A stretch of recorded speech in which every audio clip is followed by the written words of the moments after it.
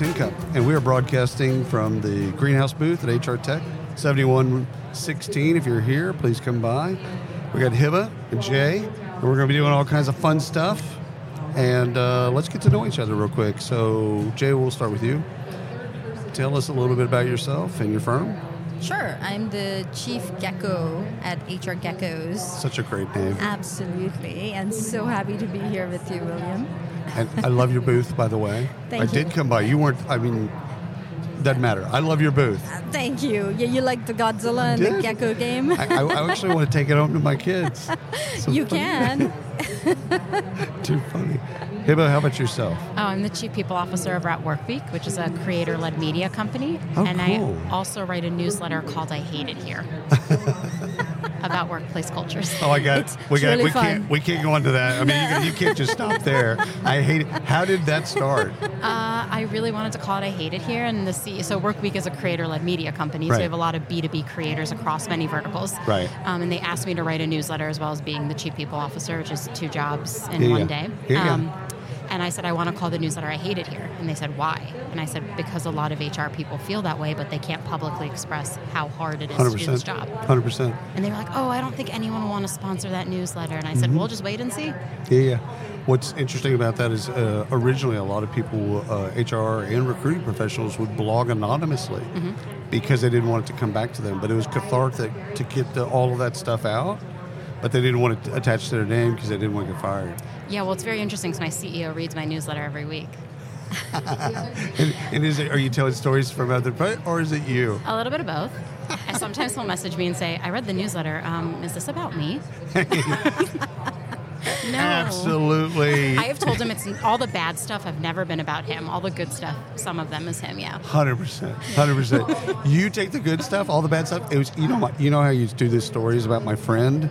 I have a friend that, asking for a friend. Yeah. Can they go on this leave for this many days? There's no friend. There's no friend. I made that up. We're doing a fun HR Tech scary story contest. We're collecting 100 scariest moments in HR Tech for Halloween, and the number of people who are writing in is amazing because there's so many. Yes. Yeah, because there are scary stories out there that they can't talk about openly, and this is all anonymized, so they're openly sharing everything. I like that. I like that because there is a cathartic part of that to be able to express yourself and go, I got it out.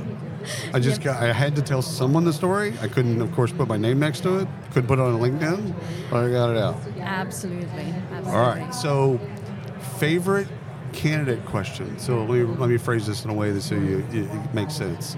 At some point in your career, yesterday or 10 years ago, a candidate asked you a question, and you were like, "Oh, that's cool. That's a really good question." Not a stumper, but just something that really kind of. You're like, that was really, I'm glad that they asked that question. So, I'll have to think about this. Yeah, you should. Hebba? That's not related to work at all. Mm-hmm. I actually love when candidates ask me what's the last thing I've read. Because I'm a big reader and I talk very openly about how much I love reading. Okay. So when candidates say, like, what's the last thing you read that, like, really excited you and you learned something from it, I feel like it's like a bonding moment. It has nothing to do with the candidate's experience. Probably shouldn't even ask or answer the question sometimes because it can lead to bias, but it ends up being a really good conversation. Can they bring up something from your newsletter? Yeah. Can I or can they? Can they? Oh, yeah, probably. So, I mean, like, when I talk to candidates, they say, like, oh, I've read your newsletter, or, like, I saw that you said you love this thing, and it can be hard. I've actually tried to remove myself from interviews as much as possible at the company because I am so public-facing. Yeah. So, like, I can see that. It's just easy to, like, get in an interview with me and, like, already know my life story, so I try not to. Pretty much. Social's done that to me where... because I live so socially, people will come up to me after a conference and they'll be like, "Hey, how's your kids? How's Henry doing? Or how's your wife? I know she's in Greece." I'm like, "Whoa, I have no idea who you are." I mean, I'm not calling you a stalker. However, I'm a little scared right now. If I can be honest. Anyhow, Jay, what about yourself? So, not a question as such, but this was a very funny response to a call to interview. I had scheduled someone to come to interview for HR Geckos last year, and I didn't realize it was a public holiday in India. You know, it was a festival, and I called the guy and said, hey, I was waiting for you on the call, for the interview. He responds saying, thank you, God. Thank you for answering my prayers. I got an interview call. I'm in the temple right now. God's answered all my prayers. Oh, my gosh. So I was like, I felt like My bad. I was like, Apologize.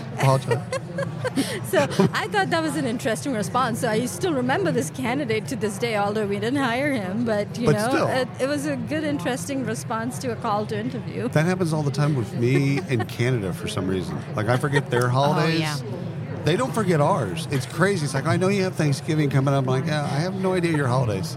Like, we live next to each other, and I couldn't tell.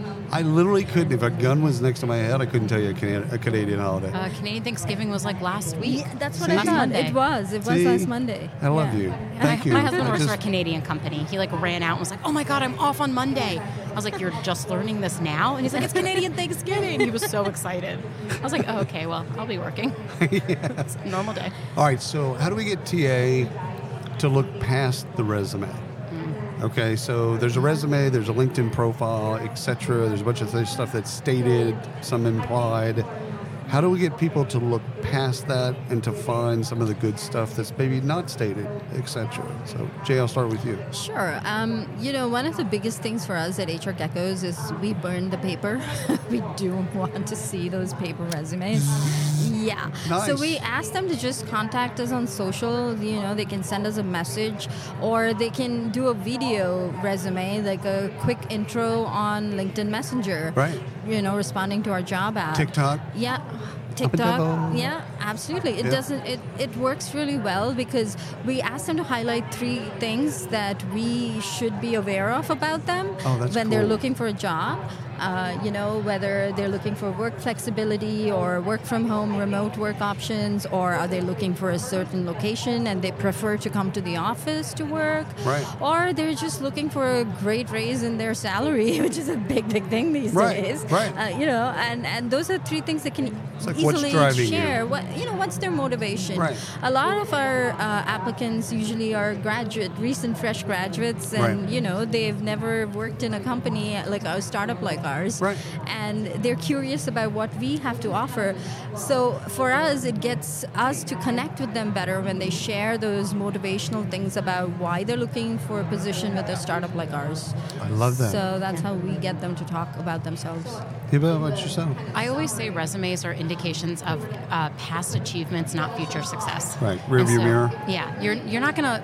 A resume is lovely and it lists a lot of accomplishments, but that person could be really accomplished and do lots of great things, and then utterly fail in your environment 100%. if they don't have the right mindset for your environment. Right. So with our recruiters, we talk about that a lot. I usually just skim resumes. I never read them line by line. If they have any sort of anecdotal experience that is relevant to the job, I will still talk to the candidate. And something I'm trying to train our hiring managers on is to do the same. Because I think a lot of people are conditioned to look at the resume and say, this is going to tell me if this is the right person for the job. And I always say there's so much more behind the piece of paper. So just talk to the person and see if they have the right skills to exist in our environment and thrive. God, both of y'all. I could talk to y'all forever. Oh, my God. All right. So I know you're both getting asked a lot of questions from TA and HR about reducing bias, hiring bias, interview bias, etc. So what's your bit? How do you talk to them? And again, it's current, because I know things change over time, but what's your current advice to people about reducing bias? First of all, I'll put my bias in front of you. I don't believe we can ever get to a point where bias is extinguished. Nope, absolutely not. Okay, all right. So we're on the same page. We're human, not AI. And even with AI. Even with AI. In fact, it's more biased than human. 100%. People say AI to me, and I'm like, well, we have the artificial correct. The intelligence part? Not so much. I just call it augmented intelligence, because I work with chatbots all day. At HR Geckos, we have our proprietary HR Gecko bot. It is never going to get more intelligent than a human. It's only going to augment the human intelligence. That's what I say. That's right. Always. All right, so let's do the bit. So one of your clients or a friend asks you, say, hey, we're board C-suites asking me about how to reduce bias, blah, blah, blah. Yeah. What's your bit? What's your take on it? Well, like you said, we cannot extinguish bias, but we can be more self-conscious about the bias, right? Like, be very aware that there is inbuilt bias, that you have this unconscious bias. And when you are interacting with someone who you want to hire and bring onto your team, sometimes bias is a good thing because it helps you identify the gaps in your talent, and help you bring on people who will fill those gaps. Because that you're so aware of your bias, right. So you become more aware of what you need to bring on board. So right. when I've been hiring folks, a lot of our engineering team is from India. Right. And, we have a very, mindset about the technical qualifications versus the communication skills versus the social skills of candidates from India. Right. Right? Versus America. Right. We're human. We have the bias. But at the same time, we're conscious of that bias and we are able to fill the gaps in our talent. So we know someone who's technically really good but might not have the communication skills that we need for another type of job. So that, it helps us understand the gap and fill the position based on those kind of skills that are coming into our company. I love it. Yeah. Hebba, what'd you say? I mean, you're never going to be able to get rid of unconscious bias. We just said that. But I also train all of our managers on it as well. And I try to demystify it a little bit by saying, if you look to your immediate group of friends, they're probably going to be very similar to you. So when you hire, it's going to be natural that you want to hire someone who's very similar to you. Correct. Similar to me bias. Exactly. Right? And they're going to end up probably being maybe from the same ethnic group, maybe the same religious affiliation, sexual orientation. Right. It will just happen naturally. Right. It does not mean you are a bad person. Correct. It just means you have to acknowledge that there's less of a hurdle for you to climb from someone that's similar to you to someone that's different than you. That's right. So if you can remember that when you're hiring, that the thing that is uncomfortable is when people are different than us, that's actually a good thing. 100%. So we talk a lot about that. Because we bump into each other and it creates a little conflict. Yeah. And that conflict creates innovation or can create innovation. Yep. And the awareness, the self-awareness that you need to, become really conscious about things like this. I love it. Bring it into the fore. Okay, so I got to ask you about skills because you're being asked a ton about skills and skills development, skills-based hiring, skills this, skills that. Yeah.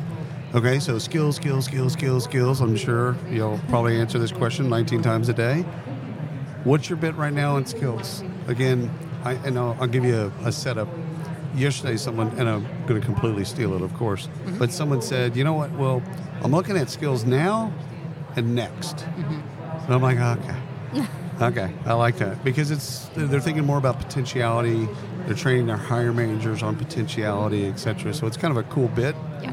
But what's your take on skills? It's really easy when you're in the day-to-day grind to instantly think like I'm missing this skill, I need it right now, and it's harder to think about the future. So similar to what the person yesterday said, very similar to that, I think of skills as like, I hate this phrasing, but nice to have and need to have. Right. So there are skills that people need to have to be able to do the job. And then we should also be listing skills that are nice to have, skills that maybe the candidate is telling you, I want to grow in this, and it's very aligned with what you need for your team in the future. Right. But managers have a hard time projecting what they need. So it's our job as HR to say, like, here's some skills you can think of. Like, I like to give them a list. Here's a menu of these, like, where do you think your team's going to go and what do you want to supplement your team with?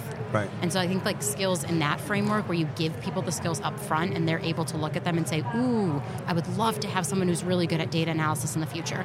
And then you kind of have your running list and menu. Absolutely. Yeah. I usually tell them, stop looking for that unicorn. Put out your hand. Yeah. Stop that. Yeah, Done. there are no unicorns out there. You make your own unicorns by hiring the folks who can, be developed on the job. Right. And they bring a certain skill set. I mean, if they can do the job to the degree of success that you expect them to do, they can fill that position. Right.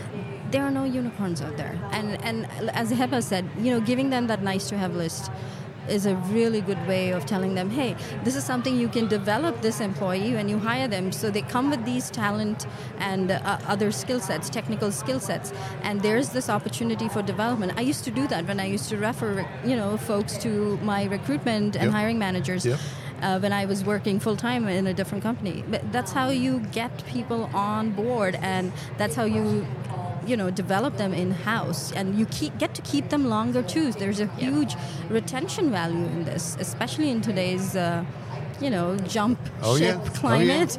This doesn't work for me. Yep. Bye. Which I'm envious of, I have to admit. I kind of like that because I stuck with jobs thinking I could change the manager, thinking I could change the bit. I'm like, I'm actually really envious of my sons who are Gen Z. And I'm like, they just like, no. Bye. Yeah. I love that. And they're unknown. I love that. I'm like, man, I wish I would have done that. Yeah, think about how much trauma we have from all of our previous jobs. Oh my God. I carry that every day. Yeah. And the fact that the therapy. Exactly. And the fact that they think about their careers as gig work. Yes. Yeah. They I are love not that. stuck to the one employee, loyal, 40-year career job. Those words are gone. Career, job, Loyalty, bye. done, all that stuff. And you know what? Loyalty is a two-way street. Yep. If we show them a new gig, this is what I've told people. That's like, hey, listen, first of all, stop saying job description. Just say gig description and get to it. Like, here's what you're going to do. Yep. Here's the bit. Yep. It's 3 months. It's 6 months. It's whatever. Yep. And then we're going to line up, if you're successful, we're going to line up 6 other gigs. Exactly. Like our friend, I think Steve Brown too, yeah, says, think of this as a gift that they're giving you. They are coming to you. They're giving a gift, That's cool. of their years of service to you from whatever career they're trying to grow into. Think of it as a gift and say thank you to them when they want to jump ship or go on to another opportunity. It's think of it and be grateful for their time with your company. I love it. 2 questions left. One's on ghosting. So, again, I've got the full spectrum. Oh, God. I've got the full spectrum. One is, why are we still talking about it? Everybody ghosts. It's been ghosting's been going on since humanity. I mean, Socrates probably ghosted somebody in an interview. Whatever, who cares? And then I've also had the responses, it's not acceptable, period. There's no excuse at all for both a candidate ghosting or an interviewer ghosting. Hard stop. I'll tell you why. I really have a strong opinion about this. Oh, I love strong opinions. Spicy, here it goes. Go. We're ready. I've had folks not show up on their first day on the job, right? I'm sitting here waiting for them, totally did all the paperwork. Yeah. And especially this was during the pandemic. It took a lot of effort to do all the processing and, get them on board. And they wouldn't even respond to our phone calls. In fact, the first person who ghosted me, I thought they had an accident. And that's why they weren't responding to me. You were worried. I was very worried. Legit worried. Yeah, very worried that they probably had met with an accident on the day of the job, and that's why they didn't show up.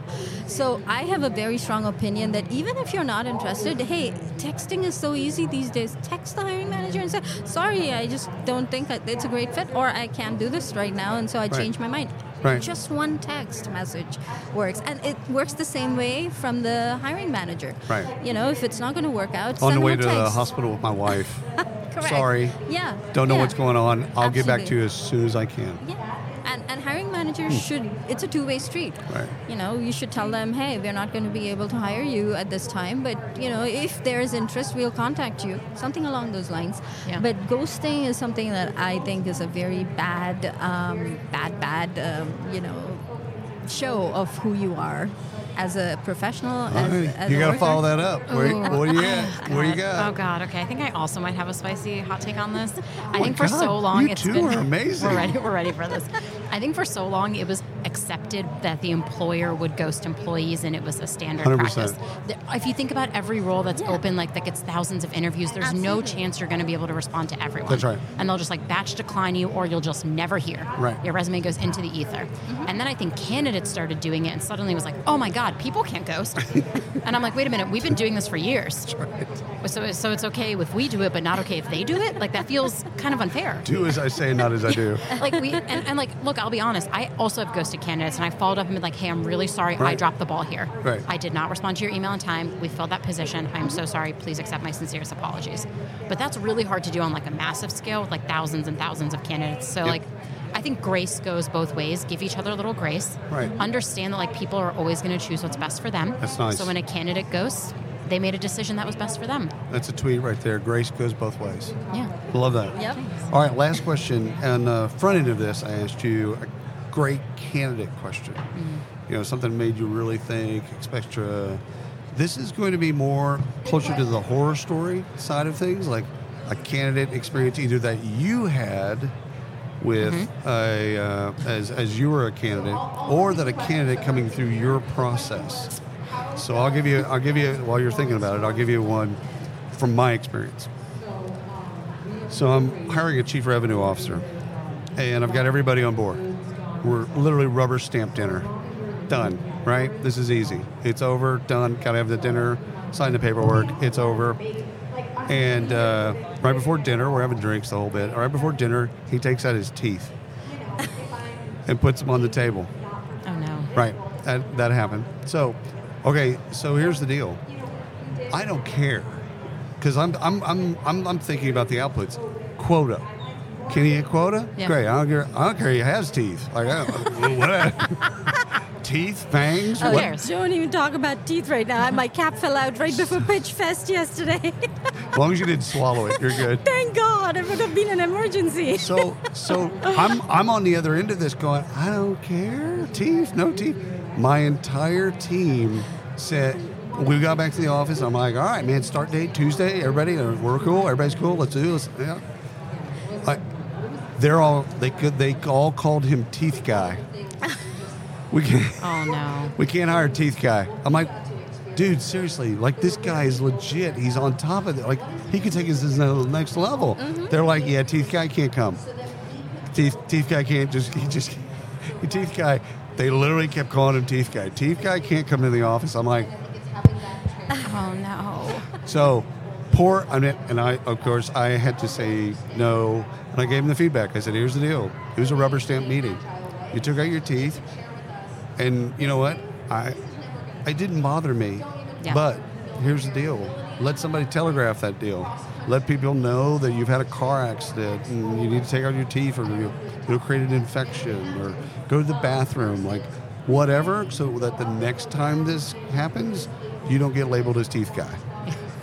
And he started laughing. He goes, poor teeth yeah. No, actually, he took it. We're friends. He took it with the greatest thought. He's like, you know what? I just wasn't thinking. Uh-huh. I just wasn't thinking. I was just in the moment. I just took out my teeth, like, just normal. I'm around friends, and they know about it. Yeah. And I forgot that they didn't know about it. Yeah. So, Hebba? Yeah. A candidate fail experience, and again, it could be your own experience, or something that went through your process. I will tell you about my own experience first, and I can tell you about a process experience too. But my own, I went through an interview process that was 8-hour-long conversations with all the executives. It was an executive position, so like I can't be too mad about it. But 8-hour-long, and then a project, and then another hour with the CEO. Oh yeah, no, that's to see if you. It's an endurance thing. I was like, why do you need to talk to me this many times to know if I'm actually qualified to do this job? It means you don't know what you want. That's right. And that's not a good sign for me. No, you're sending me the signal. Yeah. Yep. And I took the job anyway. Sorry, it's PTSD. I took the job. I really shouldn't have. I should have listened to my gut. Because you thought you could change them. I thought I could change them. Yep. And I got in, and our candidate experience involved for engineers another 5 to 6 hour-long interviews with a project where they would have to code. Right. And then they were like, we watch them code live. Yeah. And I was like, but that's a lot of bias. Like, what if people are neurodivergent? They can't watching them do work that's like anxiety inducing for a lot of people 100%. And very unsafe. Or and they wouldn't change it. Go into GitHub and they're using stuff from GitHub, and that's okay. Yeah. Like that, you want them to use shortcuts. Like, that's not a bad thing. Absolutely. But some people would judge that's a bias. Yeah. Oh, yeah. So both sides, and I did not change them, and I left. So. but therapy is okay. Jay, what about yourself? Well, I was thinking about my husband's experience as a candidate after working for the Big Five for almost 15 years. Right in the middle of the pandemic, he was told that they're letting go of their entire team. It did change after 6 months because they realized they can't get these guys back at the 100%. same. So they gave them their jobs back. But when he was interviewing with other Big Five companies, I will tell you, he had about 26 rounds of interviews. Oh, yeah. At one of these companies. And some of them were panel interviews, so they had 6 people on each panel or 3. And then he was asked to code like he was fresh out of college. Yeah. Which was ridiculous. 100% ridiculous. I was looking at the interview process and I was like, this is not going to work. Never go to work for these companies. No. They're going to just kill you. Also, how much money did they just waste in those hours interviewing? 100%. Exactly. That's like thousands for that many people to be involved in an interview process. And you would think that these companies have the best of the HR professionals who are designing these, interview processes. And I'm going, why are they doing this? Executive ego. Probably. Gets in the way. It does. And it's such a tedious process. And at the end of the day, the candidate experience, they are burnt out. The candidate is absolutely burnt out from these experiences. They've already checked out. They've said no. Yeah, and they're out of the whole process. They're never going to come work for you. So how are you going to get these stellar unicorns that you're looking for? They're going to go tell everybody about you. Oh, They did. I did. 100%. That's on the internet. Somebody is talking about it on the internet. Oh, yeah. Glassdoor is not a dishonest place to do this. It's actually now very opened up conversations with the different communities where now you can actually have ongoing conversations. Oh, nice. Oh, yeah. Blind is also interesting. When I'm bored, I will scroll through Blind. Oh, yeah. There's so much good stuff gets said. People are sharing like their comp packages. Other people are like, oh my God, I don't make that much. And I do the same job as you. Oh, yeah. Oh, yeah. I'm here for it. That's what Quora and Reddit were? Yeah. Right? Yeah. Now it's Blind? Okay, I'll check it out. Amazing. So I signed up during grad school. I signed up to do the CIA interview because at the time I thought I might want to do the CIA. Same. But really I just wanted to do the interview. This 17-hour interview, but I have a bunch of friends that work in the agency and around, and so they're going to break you. As long as you know this, you go into it, you just tell them the truth because they already know the truth. They're going to get to the truth. They're going to find a way to the truth, so you can try to. So I went in with the strategy of I'm just going to tell them everything. Yeah. I'm just going to go in and go, okay, let me tell you this, and this, and this, and this, and this. Still lasted 17 hours. Wow. Hey, for a job at the CIA, I'm okay with that. I'm okay with that. It's understandable. Yeah. They got to break you. If not, you're going to break with someone who you shouldn't break. They've got to know what they've got. But I also think that's great for candidates. So in my most recent role, when I met my co-founders, I also just laid it out to them. I was like, here's what it's like to work with me. Are you interested in this or not? And I said, before we continue the conversation any further, and I had the privilege of I wasn't actively looking. It was just like a soft call. And I said, before we go any further, if you are not okay with this, then I should just recuse myself. I was like, you're great, I'm great, it's just not going to work. Right. And so we went deep on I just upfront gave them all my shit. I was like, here are all sometimes I'm impatient. Let me tell you about all my fails. My you vices. Should know all of this. Yeah. And they were like, we think we can work with that. Nice. Like a hiring manager TikTok. Yeah. Oh, yeah. Oh, that's genius. Yeah. I love both of you. Thank you so much for carving out time for us and waiting and all that other stuff. Thank you so much. Of course. Thank you for having us. Yeah. Thank you so much for having me. Thank you. Thanks for everyone listening. Until next time. Absolutely.